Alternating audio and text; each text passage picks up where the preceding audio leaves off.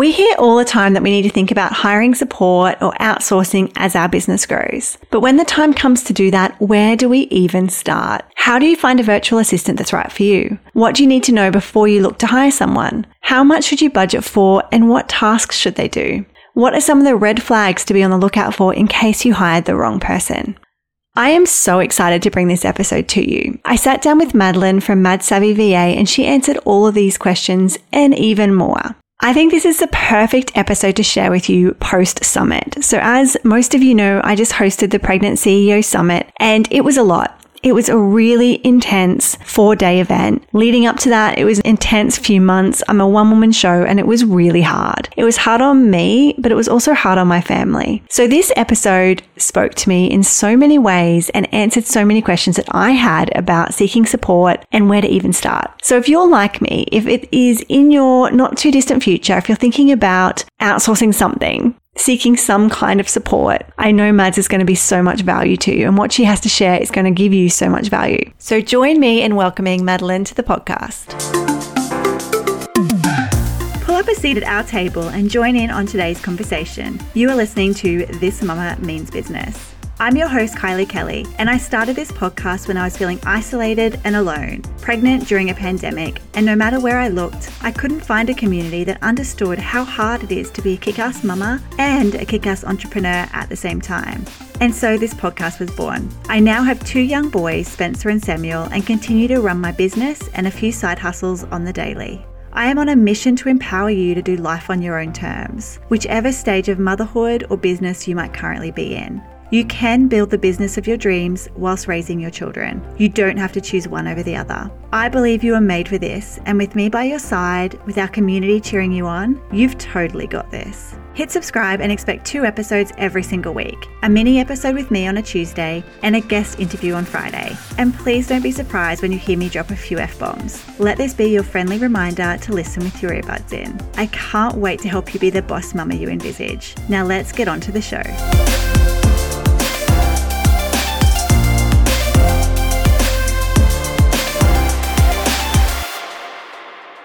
Thank you so much for joining us on the podcast, Madeline. It's super cool to have you here. I'm really excited to chat with you today. Yeah, I'm super excited to be here. I was super stoked because we're in the same mastermind group, and to get to connect on this other level is really awesome. Really cool. So we know each other quite well, but I thought what might be a good thing to start with is if you share with our listeners a little bit about yourself, who you are, what you do, all the good stuff. Yeah, absolutely. So my name's Madeline, and I have a virtual assistant agency. And yeah, I started that actually a little less than a year ago, and it has exploded. You know, everything went online, so there was such a big need for people to be able to work from home in all aspects of the business. So yeah, it's been extremely busy, and I got to grow into this kind of agency pretty quick, which has been amazing. And prior to that, I was in leadership roles and management with several different high-level retail stores and things like that. So that's where all of my like project management skill set and things like that kind of came from, running teams of 90 plus people and all the craziness that comes with that market. Oh, I can't believe that it's been it would be such a steep learning curve, like growing that quickly so fast. Like, did you find that a lot to get your head around? Yeah, big time. Major growing pains at first because I started with one client part-time. I just had my first kid in June, oh my gosh, I already forgot his birthday, in May of 2020. So again, middle of the pandemic. So I had just had him. I had one part-time client. I was staying home with him. It just like more and more people kept asking me for help. So I was like, oh, okay, sure. So I had no systems in place for my own business, like no, nothing, because I didn't need it necessarily with one person. So yeah, I definitely learned a lot in this first year of business. How did it feel jumping from corporate into like being self-employed, especially then as you're a new mum as well? Was that quite a scary thing to do at the time? Yes and no. I think I was more scared of, not living a life that I had the freedom to like be with my kid. I didn't want that. And being in more of a corporate role, I would be stuck working 12-hour days away from my son. And that just did not align with kind of what I wanted to do. But I'm very career focused and I love working. So I knew I had to figure something out that I really love doing. And so it was scarier to me not having that freedom to be with him. And so I just made the jump and did it. And I just told myself, I was like, I have no choice. Like, I can't fail. I have to figure this out. And I was just kind of backed into a corner, which worked for me. And it just pushed me forward to, keep going and push towards my dream. So, I love that, Mads. I think it's really powerful. The fact that knowledge of like, as risky or as scary as it might be, the other side of the coin is even scarier, because then you miss out, especially when they're little, especially when they're first born. And there's so many first moments, right? Like, there's so much that we want to be around for as parents. So I think that's really powerful. So tell me a little bit about where you are now. So you've got the agency, it's growing. How many clients do you have at the moment? What's your capacity? Like, what sort of things do you do? Like, tell us all that sort of stuff. Yeah. So right now I have 10 clients that I work with, and they're all at different levels. So it's not like I'm working tons of hours for each one.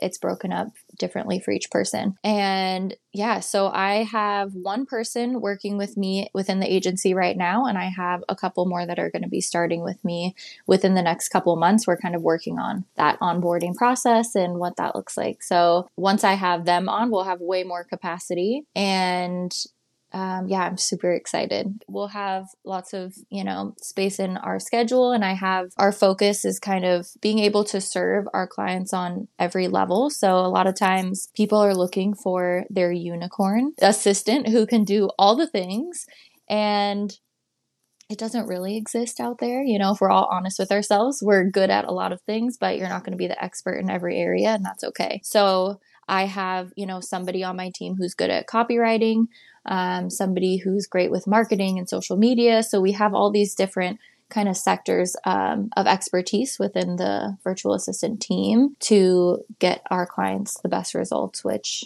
I'm super excited to get to bring to people. Yeah, that's really cool. I think it's important as well, I suppose, from a business owner perspective, the whole, done is better than perfect. Because I can imagine when you're looking to outsource or you're looking to bring somebody on to help, they're going to do it differently than what you possibly would do it yourself. But knowing that you're getting further ahead, right, because you've got that help, and being okay with done is better than perfect is, so important. Yeah, it's so important. I mean, just getting things out there, like you said, it's just a game changer, because if it's just sitting there, like, it's not going to create more business for you.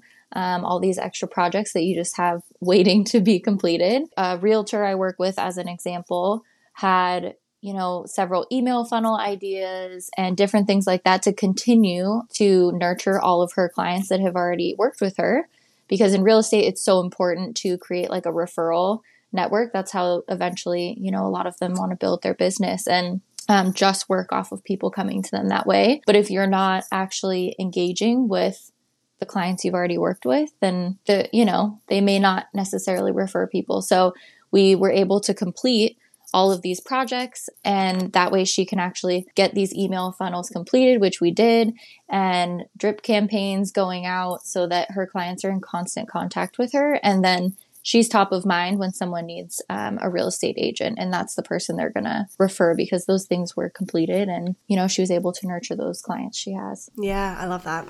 As a one-woman show, you can only do so much, right? So having the help, to get stuff like that done is so important. That would transform your business. So as we've chatted about, so most of our listeners are pregnant, sort of entrepreneurs, self-employed women that are looking to plan and take their maternity leave. First question, I'd love to know, when your little guy was born, did you have any maternity leave then, or was that like the transition point for you? I actually had a really long maternity leave, because I was still technically at my corporate job, and then the pandemic hit and people were laid off basically for several months. So my maternity leave actually paused, and I was laid off. And then when they hired us back on, then my maternity leave finished. So I almost had a whole year actually of maternity leave, which was amazing. And now I know for future babies I have, like, I would try to have as much time, even part-time at some point, so that I can have more time with my kiddos. But it was a really interesting experience going through that in the middle of the pandemic. Yeah, because when he was born in May, so that was really a few months in, right? Because that sort of kicked off in March. So yeah, wow. Even the experience of actually giving birth in the pandemic, was that crazy? It was crazy. Yeah, I actually had a doula who was supposed to be in there with me, and a midwife, and all kinds of people. And it was just it ended up just being myself and my partner, and I had my doula on like FaceTime, it was still fantastic because she was able to walk me through so many things, but it was just a really weird experience, like trying to give birth on FaceTime with someone trying to walk you through. God. And your first time around, right? That's your first baby, isn't it? Yeah. Uh-huh. There's enough that you don't know about already, let alone, throwing that into the mix as well. Yeah. And it was really interesting. And it was a very long process. I was actually induced twice. So it was a whole long thing that, the pandemic did not help and all of the different kind of changes that were made, but that's okay. We made it through. Yeah. And I guess there is those few silver linings, like you said, having that extended maternity leave and stuff like that. You're like, oh, okay, let's focus on the positives and the silver linings that we experienced and move on from the challenges, I guess. Yeah. Well, I will say it was also nice because no one could really be around each other. I had so much time, like just me and my son. I didn't have visitors coming over. I didn't have people trying to come and see him. So it was like all bonding, and I would not trade that for anything because I feel like, we all just developed such a strong bond through that whole process because we didn't have to, go out and see people and no one was coming over. It was truly just like us as a family unit getting to hang out, which was really awesome. Oh, I love that. We had a very similar, because Sam, our second, was born December 2020. So I feel like as far as like the birth and labor side of things went, it wasn't a new thing by then. Like, we've been having experiencing the pandemic for almost a year. So that side of it wasn't quite as unknown, but I also loved that the fact that nobody could come and visit and that everybody kept their distance and respected that boundary. And I'm not a confrontational person, so like normally I really struggle putting those kinds of boundaries in place, whereas the pandemic took that off my hands. Yeah, I'm the same way. I'm very non-confrontational and definitely have struggled with the whole people pleasing. And so that it was very nice that I did not have to do that. The pandemic did it for me. I got my time. Yeah, so good, so good. Okay, so I wanted to change gears a little bit and chat a little bit about the services that you provide. So the virtual assistant type support that you provide to other business owners. So if somebody's listening today, they're pregnant, they're looking to step away from the business for their maternity leave, but they know they need some kind of support or they think they will, like where should they start? What's the first thing they should kind of be thinking about? Yeah, so I would start asking yourself like the top things that you really need out of somebody, because a lot of virtual assistants do specialize typically in one area or another. It's kind of good to know like what are your top priorities so that it's less training or less things on your end that you have to worry about. So if you need, back end system help, if you have some kind of CRM system or some way you track project management, it's good to have somebody with that skill set already. And then when you're looking into hiring, most people have found me through referrals. So just asking other small business owners, like, do you use a virtual assistant? Do you know somebody who does? Because then you can feel confident in their work and know that you're hiring somebody that is experienced, that's worked with other people that you know. That's, I would say, probably the best way to go about it. If you do not know somebody who has a virtual assistant that they can recommend to you, there's places like Upwork or Fiverr. Those are like freelancing platforms you can look on. People will leave reviews so you can actually see what others thought of their experience working with that person. Instagram, LinkedIn, all of those kind of networking tools. I would say Instagram's probably my number 2 way that people will find me. When they type in virtual assistant, I pop up and then, they can DM me and we go from there too. So I would start in all of those places. But definitely if you can find someone that's trusted within your own network of people, that's definitely the best way to go. Yeah, that's really good advice. How do they know that they're ready for it? So is there anything that they need to consider from, how they set their business up, or is there any software that they need, anything like that they kind of need to think about before they go looking to hire a virtual assistant? As far as systems, I would say having a project management system set up would be a great tool so that you can still see the ins and outs of what someone is doing for you. So there's things like Asana, Trello, ClickUp, people have a variety of things like that they use. And then I also encourage people to have a 30, 60, 90-day plan for their person so that there's some check-in points, there's expectations set. So those are kind of things you can do in preparation. And then I do have a list in my freebie that is attached to the show notes. So you can go through and ask yourself those questions, figure out what your top needs are, so that you're prepared when you're going through an interview process with whoever you end up talking to that's a possible candidate. I love that. The 30 to 60, 90-day plan, that would be really powerful, because I suppose when you're doing this thing, just thinking from my own perspective, like I've never hired somebody before. You don't have a job description ready to go. You don't have the things that you might get in a normal corporate role, but at least having a 30 to 60, 90-day plan, you make sure you're on the same page, you know